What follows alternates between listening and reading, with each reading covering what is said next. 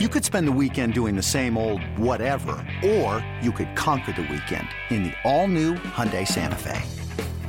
Visit HyundaiUSA.com for more details. Hyundai, there's joy in every journey.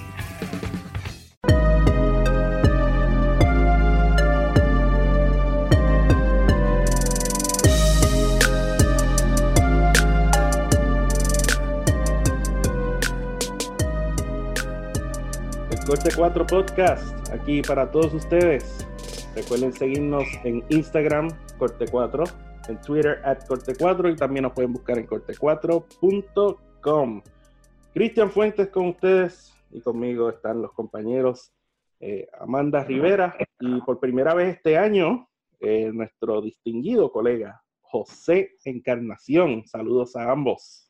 Saludos, contento de estar aquí participando contigo, Cristian, con Amanda y con nuestro invitado de hoy, así que listo para dialogar con ustedes. Así mismo es, tenemos un invitado especial, directo desde Arizona, un recién adquirido miembro de los Gigantes de San Francisco. Hablamos de nada más y nada menos que el pintoresco Yolmer Sánchez. Se encuentra con nosotros. Saludos, Yolmer. Saludos, ¿cómo están? ¿Cómo están ustedes? Gracias por la invitación. Estamos todos muy bien, ya tú sabes, aquí contentos de tenerte en nuestro Corte 4 Podcast. Lo primero que debo preguntar es, diría yo, lo más importante dentro de todo esto que está ocurriendo, ¿cómo te encuentras tú de salud? ¿Cómo se encuentran los tuyos? ¿Cómo está todo por tu parte? Todos estamos bien, gracias a Dios. Estoy aquí en casa disfrutando mucho de mis dos bebés. Tengo dos niños, uno de 5 años y uno de 11 meses aquí con mi esposa y disfrutando del momento. Hay que sacar lo positivo de este momento que estamos pasando y bueno, que más hay que pasarlo con mi familia. ¿Y qué estás haciendo entonces durante este tiempo para mantenerte en shape, para estar ¿verdad? Físicamente preparado en caso de que por fin se reanude la temporada? Sí, aquí yo tengo varios instrumentos para trabajar. Tengo una trotadora, tengo una elíptica, tengo unas pesas, tengo una pelota, una bola medicinal. Tengo varias cositas para mantenerme en forma y hacer mis ejercicios, mi rutina. No es lo mismo tener todo lo que uno tiene en los complejos, pero por lo menos no hago algo, me estoy en movimiento, tengo para batear, entonces por lo menos hacer algo y mantenernos activos mientras pasa este momento. Yolmer, yo te voy a preguntar, aparte de ese tiempo que estás disfrutando con la familia, claro está, ¿has incorporado algún tipo de hobby, algo que estás haciendo quizás con tus niños, diferente a la rutina que normalmente haces? ¿En qué te ha llevado esta cuarentena?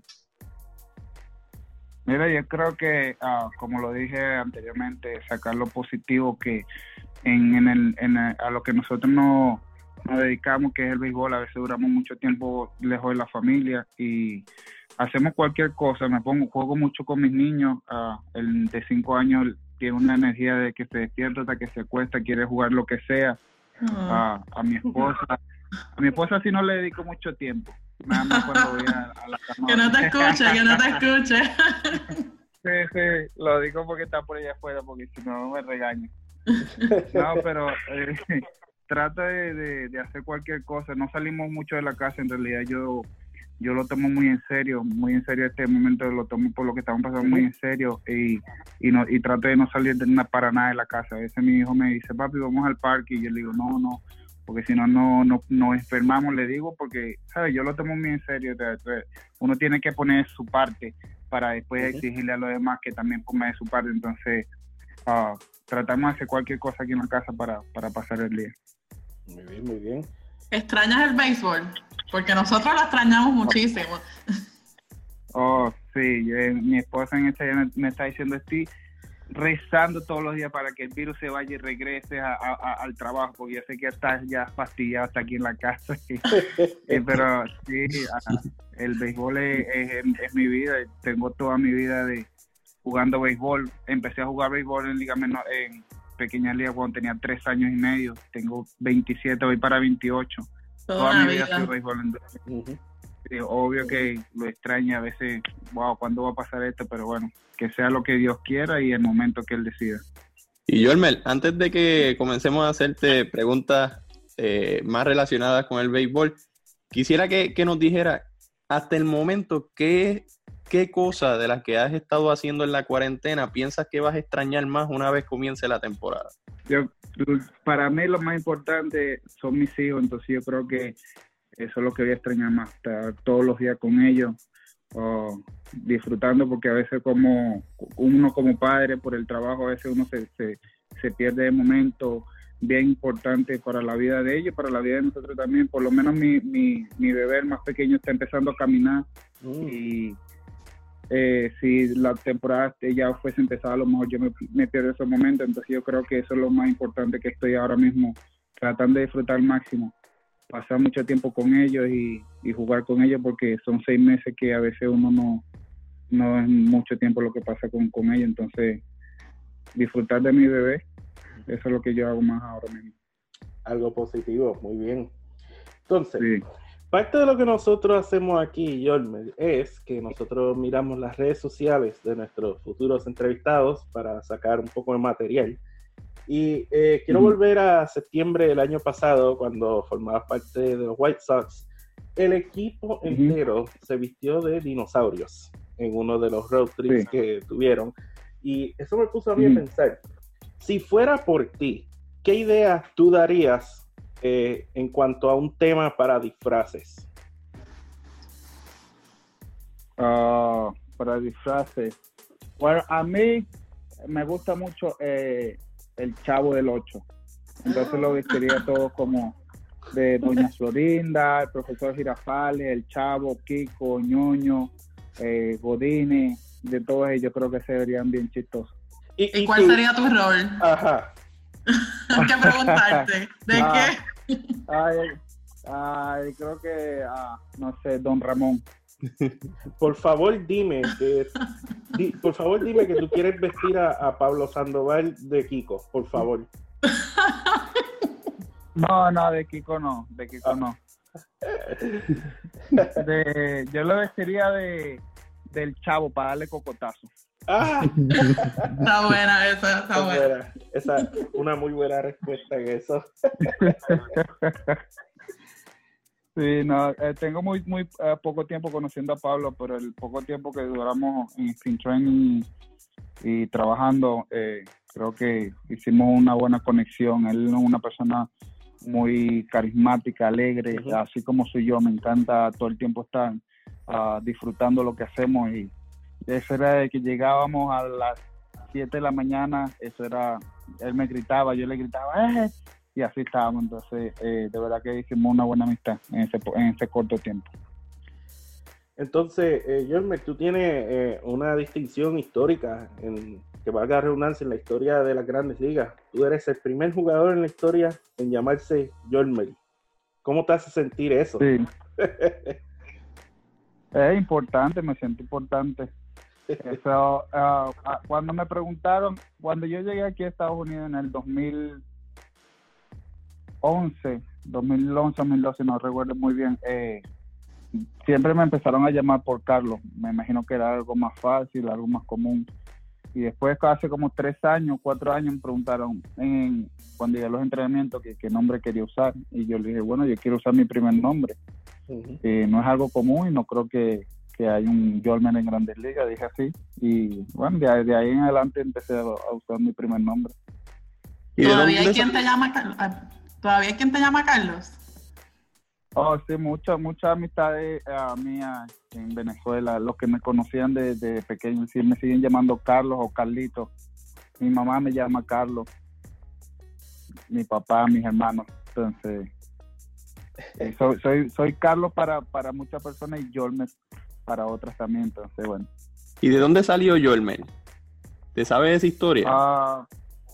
Sí, mis hermanos, tengo un hermano y una hermana. Mi hermana la mayor se llama Yolmari y mi hermano Yolman, porque mi mamá quería como esa tradición. No sé por qué antes querían llamar todos por el mismo, que empezaran por las mismas letras, entonces por eso me llamaron Yolmer. Buscaban siempre que empezara por el Y o el Yol. Entonces, Yolmari, Yolman y Yolbe. Vaya. Entonces, así no. Sí. Bueno, por lo menos no es tan obvio como Ruknet Odor, que el hermano también se llama así. Sí, sí, esas tradiciones de los padres de nosotros, que nada más ellos lo entienden, pero sí, esa es la historia del Yolme. Entonces, cuando tú juegas, tú sabes, los fanáticos te distinguen porque tú te pones los lentes, los espejuelos, eso es como que icónico. En algún momento, si tú no los llevas puestos, ¿te han reconocido? Sí, mayormente afuera del terreno no los uso.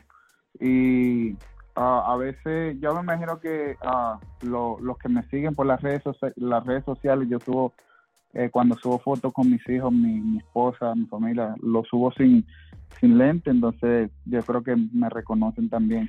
No son mucha gente la que me reconoce, pero los pocos que sí me reconocen sin lente. Esos son los más fieles, definitivamente. Sí, sí, exactamente, los más fieles. Exactamente. Hablando de eso, ¿cuánto te encanta la moda? Porque también en las redes te hemos visto tirándote la tela, como decimos en Puerto Rico. Oh, sí. Súper bien vestido, punta en blanco.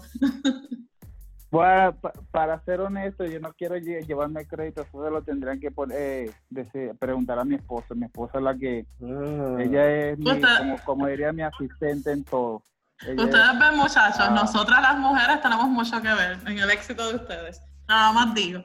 Sí. No, yo digo que las mujeres no podemos vivir sin ellas. Yo no puedo vivir sin mi esposa y tengo que darle el crédito que ella se merece. Y este podcast no me gusta sin Amanda. ¿Cómo? Este podcast no puede vivir sin Amanda. Exactamente, está viendo. No.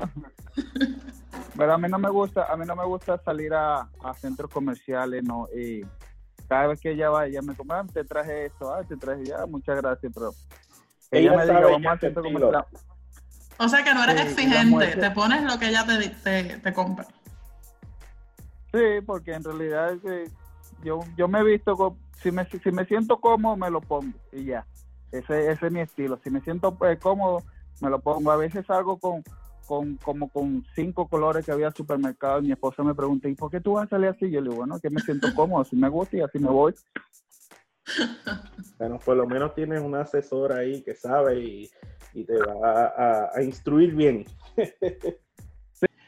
Oye, yo quería preguntarte, ahorita mencionaste que Amanda te preguntó si extrañaba el béisbol. ¿Has podido ver alguno de esos juegos clásicos que se han transmitido en estos días? La verdad, no, para serte honesto. Pero tengo una aplicación que tiene juegos viejos que sí lo he visto de ahí. ¿Sí? Me encantó la Serie Mundial pasada, la de Houston y Washington. La repetí otra vez. Estuvo muy, muy buena. Pero he visto, me encantan los momentos que, por lo menos de la despedida de Derek Jeter, despedida de Mariano, Ichiro, Beltré, toda esa despedida de la leyenda. De verdad que son momentos que yo como pelotero, amante al béisbol, le agradezco a Dios que me haya puesto en esta era que he podido vivir todos esos momentos. Entonces me encanta ver esos momentos y sí lo repito de vez en cuando. Y en tu juventud, ¿cuál fue como que el mejor juego que tú has visto en tu tiempo creciendo? ¿Cuál fue el mejor juego que tú habías visto? El mejor juego que yo haya visto es que son muy difíciles. A mí me encanta el béisbol y yo creo que todos tienen algo, pero yo me quedaría como soy venezolano, me quedaría con la temporada, no voy a coger un juego, pero la temporada que tuvo Miguel Cabrera cuando ganó la Triple Corona. Creo que es algo de admirar esa temporada y siempre pongo el último juego cuando lo sacan de tercera base para que lo aplaudan. Esa temporada es algo que sí me encantó. Muy bien. Pero que eso es algo como un orgullo como venezolano, ¿no? Una figura como Miguel Cabrera, un momento tan icónico. Sí, exactamente. Tantos años que tenían sin ganar una triple corona y que sea un venezolano, y no tanto que sea un venezolano, pero yo he compartido un poco con Miguel Cabrera y es tremenda persona y de verdad que me alegro mucho que haya conseguido esa triple corona. No, quería preguntarle a Jormel también que ahora que menciona que Cristian trae lo de los juegos en casa, ¿qué otra cosa has hecho para manejar el tiempo que uno pasa dentro de la casa? Quizás jugar con tu nene mayor, que se ve que lleva el béisbol en la sangre, ¿verdad? Sí, exacto. Tenemos unas máquinas ahí en el garaje y él me dice, papi, vamos a jugar. Entonces él quiere que yo le piche y él corre y yo corro atrás de él y haciendo cualquier cosa para distraer la mente. Porque de verdad que uno tiene que ser sincero. Yo me la paso haciendo algo en la calle o en el terreno y es un poco difícil para uno quedarse en casa, pero yo creo que es necesario. Es necesario buscar la manera de distraer la mente, sea lo que sea, pero quedarse en casa para que esto pase rápido. Entonces, ayer salí a dar unos sprints con mi niño más grande y estábamos haciendo un poco de ejercicio y después regresamos a la casa, pero sí, mayormente hago cualquier cosa con él. Entonces ahora yo quería tener el honor de preguntarte esto, porque nosotros hicimos una nota de esto en el Corte 4, entre unas cuantas. Tú eres un peligro, Jormel, con el balde de Gatorade. Si no es para tus compañeros, es para ti mismo durante un rain delay. ¿De dónde empezó esa fiebre en ti de estar ser el de la reputación del balde de Gatorade? No, mira, sabes que siempre me he preguntado si yo lo que digo es que a mí me encanta disfrutar lo que hago, disfruto el béisbol, no sé cuántos años más me queden, o pueden ser años, puede ser semanas, puede ser días, yo no sé. Entonces cada día que yo pase dentro de un terreno de juego, yo lo voy a disfrutar al máximo. Ese día en específico, no sé por qué me dio por hacer eso. Tenía como el sentimiento que íbamos a dejarle en el terreno, pero eso salió espontáneamente. Dio el home run Tracy Thompson, me recuerdo muy bien, y yo agarré el pote y después yo me lo eché, pero así sin pensarlo, nada más como que salió y todo el mundo y en realidad es que no lo practiqué ni nada. Entonces después todo, que lo vuelva a hacer eso, pero lo hacía cada cierto tiempo para que la gente no se aburriera y no se te agarrara como rutina, pero sí, salió por así, no sé, en realidad no sé dónde salió eso. Tú eres como un peligro post entrevista de que los compañeros tuyos en San Francisco que todavía no te conocen muy bien, ojo. Quedan advertidos. Sí, Jormel, ese día los encargados de la propiedad, cuando les diste el uniforme, ¿hubo alguna reacción particular con el uniforme mojado y todo eso? No, en realidad todos estaban riéndose. Todo el estaban mundo. Riendo, hasta más no poder, que si yo estaba loco, que no sé, entonces, pero no. Tengo muy buenas relaciones con los clubes, entonces por eso no se molestan conmigo. Pero la realidad es que, ¿sabes? Después de mojarse con el Gatorade y con la lluvia, bastante limpio estaba, me imagino. Sí, yo creo que nada más lo que tenían que secarlo ya, le hice un favor. Seguro. Supongo también que dentro de la situación te debes estar disfrutando el crecimiento de tus niños en casa, que eso también es una de las cosas que como pelotero de Grandes Ligas uno tiene que sacrificar muchas veces, y dentro de todo te estás disfrutando a los pequeños, y eso me imagino que para ti es muy especial. Si le quieres enviar un mensaje a todos esos padres que tienen a sus niños en casa, pues tienes el espacio.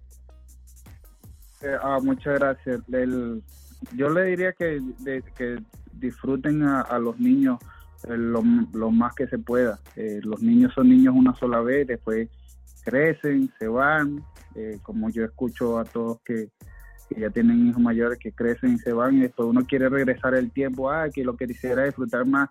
Este es el momento para disfrutar a nuestros hijos, juguemos con ellos, así estemos cansados, hasta lo más que no podamos, y porque ellos van a ser niños una sola vez y esto va a ser para toda la vida. El momento que uno se va a llevar la satisfacción como padre va a quedar para toda la vida, así que traten de decirles que lo aman a cada momento, que son una bendición en nuestras vidas y que siempre vamos a estar allí para ellos.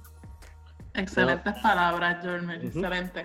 Yo te quiero decir que no cambies, tienes una personalidad increíble y es un placer, es un gusto verte jugar y ver toda esta dinámica que tienes en el terreno de juego. Así que éxito y sigas adelante. Amén, muchas gracias. Gracias a ustedes por el espacio, por la oportunidad. Exacto, gracias a ti entonces por acompañarnos, Jormel. Un placer tenerte. Las puertas de Corte 4 y de nuestro podcast están abiertas para ti en cualquier momento. Muchas gracias, de verdad que sí, muchas gracias. Sí. Muy pronto entonces tendré la oportunidad otra vez de estar con ustedes en el programa.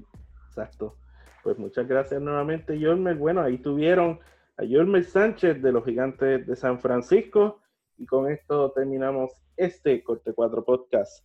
Gracias a Amanda y a José por estar conmigo y nuevamente a Jormel. Espero que hayan disfrutado esta entrevista con Jormel Sánchez y búsquennos en la próxima, en el Corte 4 Podcast.